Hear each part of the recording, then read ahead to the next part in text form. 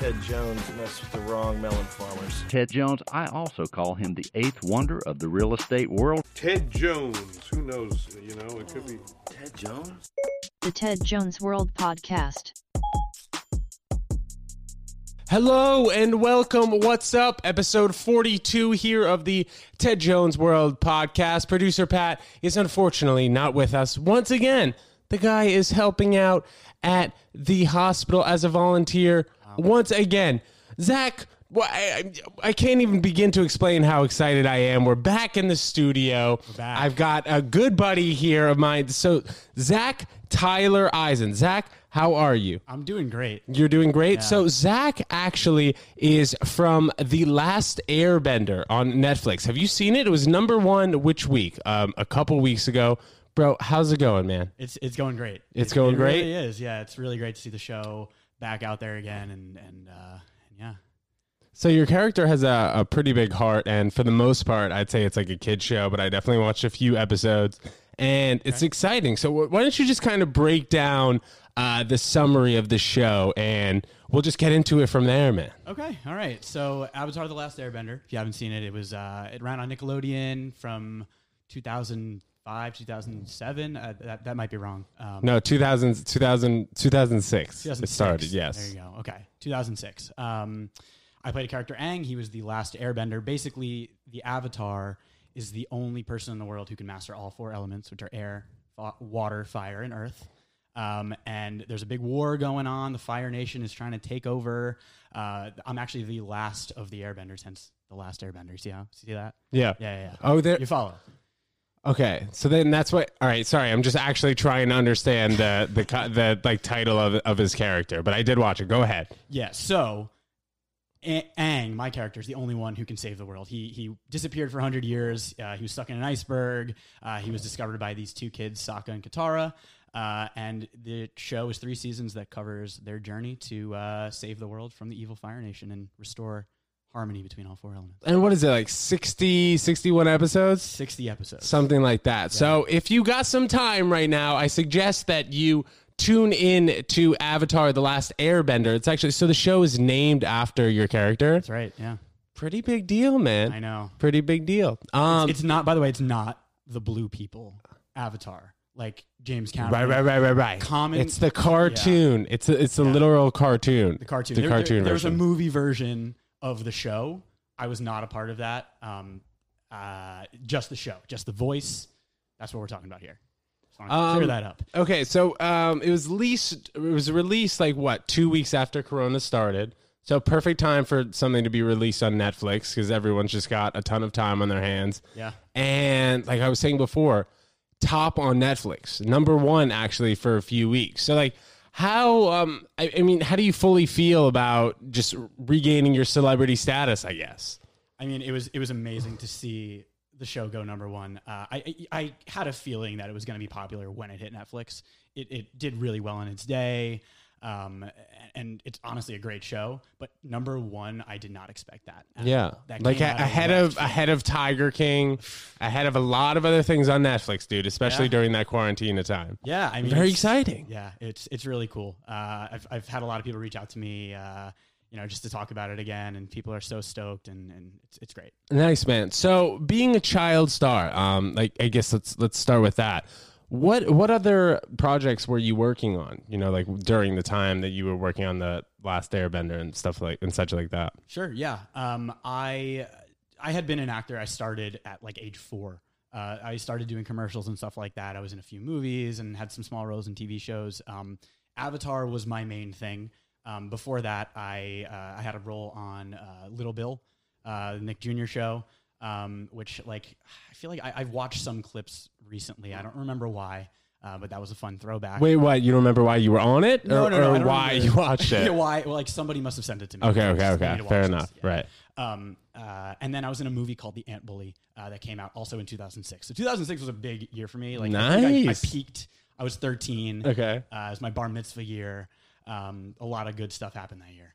The Mets made it to the World. No, they lost tragically in the NLCS, but we don't have to talk about that. No, we could talk about that a little bit, I guess. And also, well, I mean, just to bring it to current events. So the situation with baseball is I guess, I mean, what, they proposed a 60-game season, and now we're just waiting to see? Yeah, there's some union negotiations that are taking place between the players and the league. They're trying to figure out how this abbreviated season will fit into the contracts. But I didn't come here expecting to talk MLB. Let's go. All right, dude, whatever. Sorry, bro. Let's turn it back to airbending.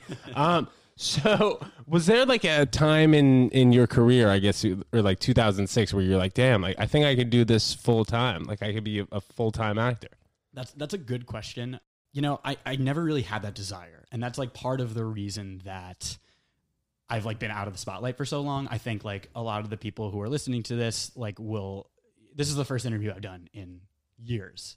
I did like, you know, a print interview from like my high school newspaper, like probably like 10 years ago or more at this point. I've been asked to do a lot of things. Sorry to all the people that I've ignored. You're not ignoring, bro. You're busy. I am busy. I have a job. I've moved away from acting, but you know, to me, like back then, it was something else that I did in my life. It was a great thing, and I'm still thankful for it. But I never really saw myself as someone who wanted to live that lifestyle and continue acting. And what were you like? Sorry, 13 at the time? In 2006, I was 13. Yeah, 12 or 13. So that was like really my prime. The more I say that, I'm just embarrassing myself here. Where were we? We were just talking about if you wanted to keep pursuing it, dude. Yeah, you know, I said to my parents and I said to my manager at the time, is, you know, I kind of just once I hit high school, I kind of just wanted to be a normal kid. Not that I ever wasn't, but that just kind of appealed more to me. I wanted to, you know, focus on school and my friends and build my life around that. So you grew up in Connecticut, correct? Yeah. So when did you find the time to actually go to New York and record, you know, the whole... I'm assuming it was in New York, not LA? Yeah, so most of it was in New York. Okay. Actually, during Avatar, since that was, you know, 3 seasons, we did 60 episodes, which was at least 2 recording sessions per episode. We found a studio in Connecticut, in my hometown. Where we did a good amount of it, but there was a good amount of commuting into the city, always for, you know, back and forth for auditions and sessions and whatnot. So I remember in 7th grade, I would get pulled like once a week, maybe like Wednesdays from like my last period class. And it was great. I got to leave school early. It was awesome. Always dope. Yeah. And then, you know, get taken into the city. My mom did most of the driving, or we take the train. We lived pretty close to the city. So yeah, we'd come in to do a session, bang it out in an hour or 2 and head back home. So did you communicate with any of the co-actors on the show? Just like, you know, being a voiceover actor, I can imagine it's even harder to see any of these people during like a session or anything. Cause like when you're doing like human acting, you know, well, I guess I'll call it human acting. Like you really don't see people who you're on set with maybe that much, especially if like it's not your scene or not your turn. So how did that work? So yeah, that's another thing. Like most of the talent was based in LA. So every so often I'd fly out there and go record with, you know, 1 or 2 of the other people. Sometimes they'd be in New York. I did a few sessions here in New York with some people. It just kind of depended on scheduling, but that's also the beauty of voice acting. You can do it whenever. You don't have to get a million people in the same room at the same time. You know, when I was in Connecticut doing, you know, my sessions, I'd be communicating with the team out in LA. So there's a 3-hour time difference, but we're able to make it work. Yeah, it was kind of few and far between that I got to meet the other co-stars, which is like, I get it. I kind of wish I had more interaction with them. And that's, I feel like that's a little part of the reason why I'm a little more distant from that world these days. Because I don't really, of course I remember meeting them, but you know, I wasn't working with them consistently. But it was kind of cool to be able to do that. It was like certainly like a novelty when those opportunities came around. And are you kind of feeling like more so nowadays that you're happier that you were a voice actor rather than a human actor? I love how I keep saying human actor. An inhuman actor. Am I happier? Sure. Yeah. I mean, it definitely like there's more anonymity. Like I can walk down the street and no one knows who I am. Right. Especially if you're wearing a mask. But I don't even need to because we're cutting that out. I do wear a mask. Yes, of course. Everyone does. I don't need to wear masks for anonymity purposes, but people do recognize my name. This happened last week. Well, because you go by Zach Tyler, not Zach Tyler Eisen. Exactly. So is it bad that I said your last name here? No, actually, like at some point, phew. I don't remember when exactly it was, but I started using Zach Tyler Eisen. I don't even remember why. A lot of this stuff, like I was a kid, so I didn't like make a lot of these decisions. Yes, absolutely. So like, a lot of this is like a blur and a bit of a whirlwind, but it weirdly comes back to me like now that I'm rewatching the show. And now that we're talking about it, this is like the first interview you've done in what? You said 10 years? Roughly, Something like that. Something like that. That's It's possible. great. That's great, man. Well, we appreciate you coming on Ted Jones World. Episode 42 here, Zach Tyler Eisen. What are you, a super A-list child star, dude? I think you actually might be. Just coming back on Netflix right now, like right during Corona. Do you have anything else in the pipeline? Are you going to continue acting? Are you continuing your job or for your 9 to 5, or what's the plan? So yeah, I mean, I mentioned that I have a job. I work in the same industry. I'm behind the camera these days, behind the microphone. But that door, while it's mostly closed, I'd say it's still a little ajar. There's always you can put your foot. You can put your foot in the door, exactly. man. My foot has been in the door since 1997. Nice. So, there's always that possibility. I'm not going to say one way or another because who knows what's going to happen in life. No one expected to be in this situation where we are right now in the world. So who knows? Right. Absolutely. So, were you able to attend a normal middle school and high school during the time that you were actually filming and doing all these things? Yeah. And that was the beauty of it. That's something that like my parents fought hard for. They knew that I wanted that. I didn't want to be, have this take over my life. I don't want to say I didn't like the attention that I got from it, but like I never wanted it to be the main thing about me. I wanted to have a balanced childhood, and I was a regular kid in middle school. I would just leave early once a week. Right. But I was playing sports, just being a normal kid, and that's also the beauty of voice acting because if it was on camera stuff, it might be a little bit different. There's definitely a lot more of a time commitment. I didn't have to spend hours memorizing lines. I just had to familiarize myself with the script. Right. So I wanted to talk about this Serena Williams story. We actually heard from Serena Williams today in the news, or I saw it at least. She plans on playing the U.S. Open. A bunch of players are not going to be playing the U.S. Open. It's going to be held at Flushing Meadows without fans this year. Mm-hmm. So we'll see how that goes down. But tell me your little Serena Williams story, man. So I've always been a tennis fan, and around the time that I was doing Avatar was like the time that I was really into tennis. I fully wanted to be a professional tennis player. I was decent for like a 12-year-old, and then I kind of plateaued, and then whatever. We don't have to go into that. But I found out years and years later that Serena was a huge fan of the show, and she still is to this day. And she even of Avatar. Of Avatar, yeah, she's a big fan. And she even had a cameo in the 3rd season, I believe, and also the spin-off series. She had a small role. I didn't know that. Yeah, she was such a big fan that they had to bring her in, which is really cool. But hilarious. At the U.S. Open back then, in either 2006 or 2007, I don't remember offhand. I want to say it was 2007. I was there. I was watching Serena play, and she, at the end of the match, the winner signs a couple of balls, hits them into the crowd. I caught one from her. She had no idea she was hitting it. To me, I at the time had no idea. Wait, but why were you sitting in the crowd? They didn't bring you to the court or anything? No, I was just there. Some family friends of ours had given us tickets that had nothing to do with the show. I just wanted to go to the U.S. Open, and we had amazing seats. I just happened to catch that ball. I still have it to this day. Ever since I found out that Serena is such a big fan, I've really wanted to talk to her about it.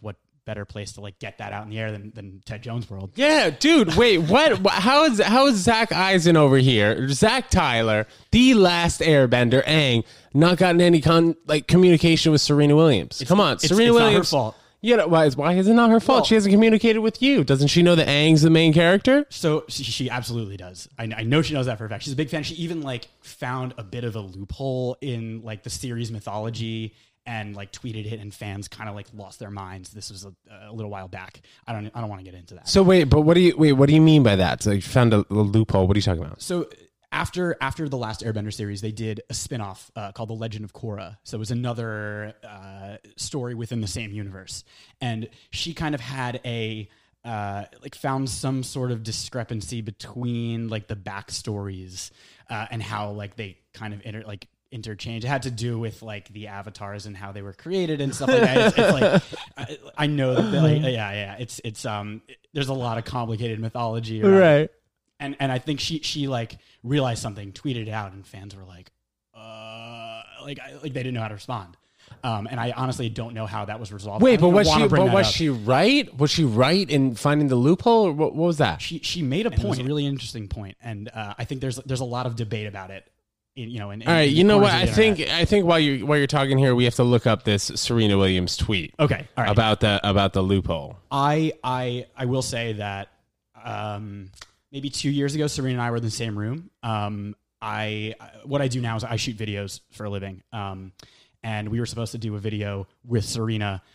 She did the photo portion of like whatever event that we were at, and then she at the last second passed on video as I was bringing my camera and tripod out to shoot with her. And I was so excited to say something. When was this? This was probably like 2 or more years ago. And more recently than that, I passed by her in Lower Manhattan. Like I saw her and I was like, wow, that woman looks a lot like Serena Williams. Yeah. And then like I just I don't really get starstruck. I work with a lot of celebrities, but I just got this like crazy rush through my body. I'm like, oh my God, that was Serena. Like I wasn't going to chase her down and bug her. I think that it would have been like a really cool interaction. Dude, I don't think that would have been a bugging. She would have been fired up to see you. Yeah, Holy shit, it's Aang. Oh I don't my look God. like Aang. That's the problem. She's Right. like, who is this kid? True. You know? True, but you had a much softer voice back then. That's right. But dude, honestly, I would say your acting skills, like the way you were reading those lines, are very impressive. Thank you. Yeah, seriously, like the way it flowed, for real. I can really see that, like when you're reading something, I mean, you're not just able to read it; you really have to flow, and you got to listen. You got to listen to this guy. You got to watch the show.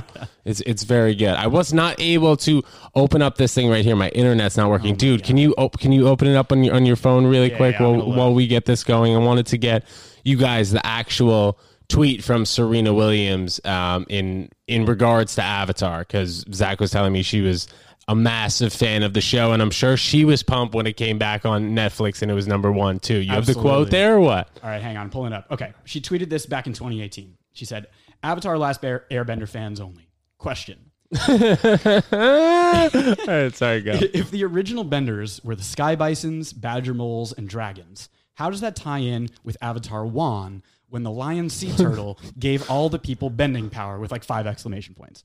Or sorry, 5 question marks. Did you get any of that? Do you follow? I mean, no, but yeah, I understand that that's the end of the tweet. That's the end of the tweet. And I follow that. I hate this term, but it somewhat broke the internet. I mean, in the circles that Avatar has discussed, and there's still a pretty active fan base for a show that ended its run, almost 10 years ago now. Okay. Less than that. Yeah. No, more than that. I can't add. That's not one of the elements. I can't.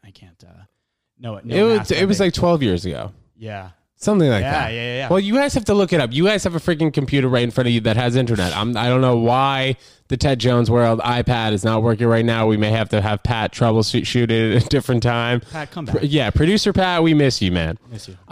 So Serena Williams loves the show. Anyone else that really won't leave you alone and loves the show? I wouldn't say no one leaves me alone. I do get some whether it's like Facebook friend requests. I'm not on Facebook anymore, but I used to get just random people. I keep all my social media private, not because I'm hiding anything, just because I just got to keep some distance between my former actor self and who I am now. So there are people that have tried to contact me online. I've seen the threads on Reddit that are what happened to Zach? And right. People send me this stuff a lot too. I mean, my friends get a kick out of it. But there's a really dedicated and passionate fan base for this show, and it ranges from kids who are kids now who are would have been babies back then if they were alive at all. To grown adults who are just big fans like Serena Williams. Right. So it's kind of cool. There's a lot of different perspectives and just a really wide range who are into it. And I think that just speaks to just how good of a job they did with the show. Right. And M. Night Shyamalan, who's a relatively big director I know, put out the I guess the human version of the Avatar, not the blue people though.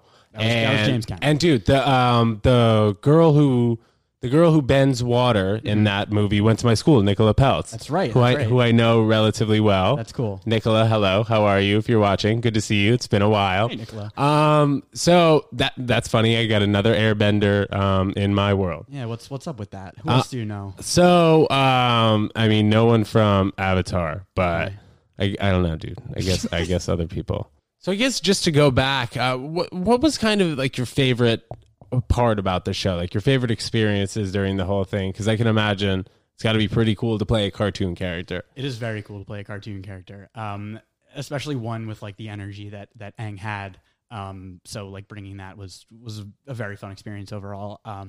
I'd say, I recently just jumped back into the show now that it's on Netflix, which has been like super weird. Like, well, because you're watching your 12-year-old self. Yeah, and that's one of the like questions that a lot of people ask me. I get that a lot. Is it weird watching yourself or listening to yourself? And the answer is yes. It is very weird. Right. I can imagine. Like even, dude, when I look at my old bar mitzvah pictures, I'm like, what am I doing with those enormous 2 front teeth? Those big front teeth. Anyway, go ahead. But so, it took me like a little while. I believe May 15th was the date that it dropped on Netflix. And my half birthday was May 13th. Oh, okay. Oh, nice. There we go. All right.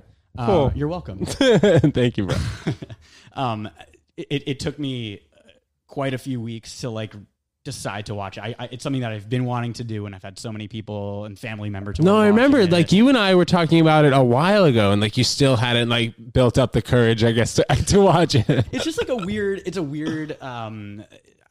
not narcissistic, but like the decision to be like, all right, this is how I'm going to spend my free time. Like, because weirdly, like even though we're stuck at home for the most part these days, like I'm still pretty busy with the random stuff. So like in the free time that I have, it's tough to be like, all right, we're gonna watch myself. I understand that's got to be weird. That's definitely got to be weird. Like being a Friends character or something, and then just like watching the show, like a Matthew Perry or Joey LeBlanc. His name's not Joey LeBlanc. What is it? Matt LeBlanc. Yeah, Joey. Anyway, but like just Joey. Something that's always on the TV and something that like you're kind of forced to watch for the most part. Yeah. And like, it's kind of been away for a little while. It wasn't airing on Nickelodeon. I think there was some reruns. You thought you were like over and done with it. Yeah, in a sense, sure. And I never really, I always thought that I would revisit it one day. Right. And now, since it's just right there on your TV, it's so easy to, and it would be weird if I didn't at this point. I've started to get over the weirdness. I'm happy that I'm watching it. I'm still early on. I'm in the middle of season 1. But you asked about, I think, what like were some of my favorite experiences. Absolutely. I'd say if I had to choose an episode, at least from like what I've watched so far, watching like the King Boomy episode, which I think do you know what number that is? I believe it was number 5. Of the first season. Of the first season. It brought back a lot of positive memories, and I remember being in the booth for some of those sessions. Oh, that's so dope. Yeah, dude. It was so weird. Like, it just hearing it just automatically brings back these weird feelings and emotions and memories. And something that we would do was like, you're like, oh shit, I was fresh. Yeah, sorry, all right, keep going. We would like lay down the lines, record the bulk of the script, and then they would go animate it, and we would come back and do ADR, which is like vocal dubbing. So that would be like re-recording pickup lines or whatever, but also since it's an action show, a lot of like screaming and grunting. Oh, and that's so fun. Yeah, and this, I think, out of like the first few episodes, there was a lot of action. There's a lot of intense moments in that episode, and I remember like some weirdly specific like screams and grunts, and like I don't know if it like took me a long time to nail, but like I think like that episode kind of like set the tone for me and the character moving forward. Like that was the energy that we wanted to bring, and it was kind of a feel good episode. Wait, would you say that maybe from like episode 5 on, like 5 through 60, you kind of felt a different way than in like the first 5? Well, I guess like the first 5, you have no idea what you're doing, right? Yeah, I mean, it takes some time to hit your stride. You know what I mean? And that was like at that time the biggest role that I'd had, and still to date, like I'd say it's like if there's one thing that I'm quote unquote known for, it's the Avatar. Right. Right. Aang. Right. So yeah, you know, it takes some time to like hit your stride and like really figure out what the character's going to be like, and you know, get a sense of like what the story is and where it's going, and like obviously as like an 11, 12-year-old, that's kind of difficult to do. So it, you know, it took some time, but I think personally that was probably a turning point in a good way. You know, it's also just like a fun episode to watch, and like watching it again like brought back a lot of positive memories. Is that the one episode you'd recommend to anyone listening or watching this podcast right now to start off with, or should we just start from season 1, episode 1? You know, it's unique for a Nickelodeon cartoon of that era, in that there's a specific storyline. So if you start at episode 5, right, like a SpongeBob back then, just really completely episodic, you could just pick it up wherever, nothing really changes. Yes, this was always intended to be a 3-season story, like very particular storyline, and like there's a lot of like world building and explaining of the environment and stuff, because you know there's a lot of like fantastical elements to it. It's not just straightforward. These people have powers to bend the elements, and there's a lot of backstory. So I think, you know, I would recommend watching the first episode. It definitely like picks up, you know, and the story continues to develop through the season. But you know, they're 22-minute episodes. You can crush it. They're very quick relative to any other like Netflix or HBO show. Yeah. They're full hours. There were commercial breaks back then, and like you can see where they cut it, and it's kind of like a weird thing now too, like that it's on Netflix. There's no commercials, and but yeah, no excuse to not watch it. If I'm doing it, then we got to be watching. That's right. Seriously, everyone, tune in to The Last Airbender. So I wanted to jump back and talk about The Ant Bully. So I didn't really fully know too much about that movie. I still haven't seen it, to be honest, but I saw the cast list, man, and what a bunch of heavy hitters. So did you meet any of these people? If you could just break it down quickly, who's in the cast? Sure. I was the lead in that movie as well, which is kind of crazy when you hear that it starred Nicolas Cage, Julia Roberts, Meryl Streep, Paul Giamatti, Lily Tomlin was in it. Tom Hanks produced it. Yeah, it was like that. Wait, so are you saying you're boys with like Tom Hanks or what? Yeah, I wished him well for coronavirus. You know, you wished him well in my mind. All right. You know, I did meet most of those people. I worked with a lot of them. I went out to LA to work with Julia Roberts, Nicolas Cage, and then you know, during the overall process, I had met Tom Hanks and Gary Getzman, who is his partner in Playtone, their production company. And that was like during the same era I was doing Avatar at that time. And you know what? It's funny. I didn't even know this, but The Ant Bully is streaming on Hulu. I stumbled upon it looking for something. The Ant Bully is streaming on Hulu right now. Yeah, at least there you go. Either way, you guys have Netflix. You don't? All right, Hulu. Watch this one. Yeah, it's so. I had no idea. Usually, like somebody will find it and like, you know, take a picture and send it to me, but I don't know where my friends were at on that one. So what are the different like stylistic difference between an Ant Bully, which is for the most part not cartoon? Can we say that like Ant Bully's not cartoon, or how does that work? It was a different animation style. You know, it took a bunch of years. I don't remember exactly how many. I want to say between 2 and 3 from when we started production on that movie to when it ran in theaters. So like the process, like, compared to like 60 episodes of, you know, 60 22-minute episodes, do that math. I already established that I can't. But like it's definitely like more of a, I don't want to say a more refined process, because like that sounds like we half-assed the show in that. Well, were you in LA the entire time you were doing this particular movie because of how they were producing it or whatever? No, you know, it was a similar type deal that how we did Avatar, where it was, you know, a session every now and again, every few weeks, whatever it really was. But I did go out to LA to record. I was in Texas once to record. I think that was where one of the production companies involved was based out of. So, I mean, overall, it was a pretty similar experience, I guess. It was definitely very cool to be in a movie. It's kind of hard to describe the difference between being in a series and a movie. They whereas like I was really just reading lines off of script as I was Right. for TV. It definitely was. It felt different in the booth, and I don't really know how to like convey that. I knew I was a part of something different.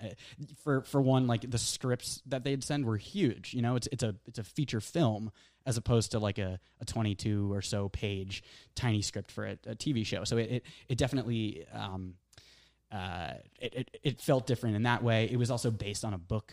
It was based on a children's book by the same name. So like there already was some reference material. Right. But Was there like a preparation difference between a network TV and like a, like a big time movie theater production? you know, that's a good question. Like definitely yes. I don't recall enough specifics. I really wish I could, especially like, you know, working in the same industry now, I could probably speak about it much better if like my memory's Right, better vocab, yeah, exactly. bigger words. Totally. Nice. I'm not that big words, but yeah, you know, like I'm at this point in my life, it's very cool and satisfying that I was in an extremely popular TV show and also like a major motion picture, you know? Nice, bro. I agree. Yeah. Got the best of both worlds. So we're going to end this episode with a quote. I was watching The Last Airbender, and your character said, "It is easy to do nothing, but hard to forgive." Very simple statement. What do you think about that quote? You know, it's pretty profound, honestly, like, especially for what was intended to be a kid's show. Right. I say that because, like, it grew into something much larger than a kid's show, so to speak. Right. But you know, I think like there are definitely like a lot of lessons that can be learned from watching the show. All of the characters go on a journey, a physical journey, but also, you know, they learn a lot about themselves and each other, like in any good story.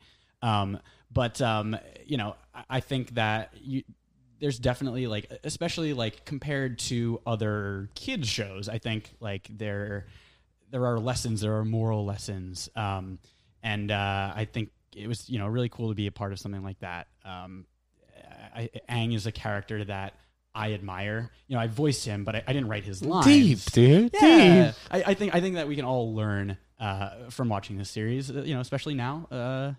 Yeah. Is there a starting age or a finishing age with the show, or would you say that it's from birth to death? Anyone could watch it. There's not really like a set age bracket for it. Yeah, I mean, like it's intended for kids, and the creators did a really great job of making it for kids. But there's something in it for everybody. I know that's like kind of a cliche, but like they handle it really well. It's an action show. It's violent, but it's not too violent, and the way that they approach violence is interesting and, you know, somewhat progressive, I'd say. So it's okay to watch with kids, but I know so many adults, you know, in their 30s, 40s, and beyond that are big fans of the show, and, Right. and like the fantasy world kind of situation. Yeah, absolutely. Like there have been like panels at Comic-Con and stuff like that, which like I've been asked to a lot. I just haven't like been able to like build up the courage to go to. Yeah. But you know, there's something there for everybody. Yeah. Cool, man. Well, the only way you guys are going to find out is watch the freaking show. It is on Netflix right now. Zach, thank you so much, man. We appreciate you stopping by here. Thank you, Episode 42 of the Ted Jones World podcast. Whether you're watching on YouTube, hello. Whether you were listening on Spotify or Apple Podcasts, give us some feedback. We want to hear from you. Thank you so much. We'll see you next time.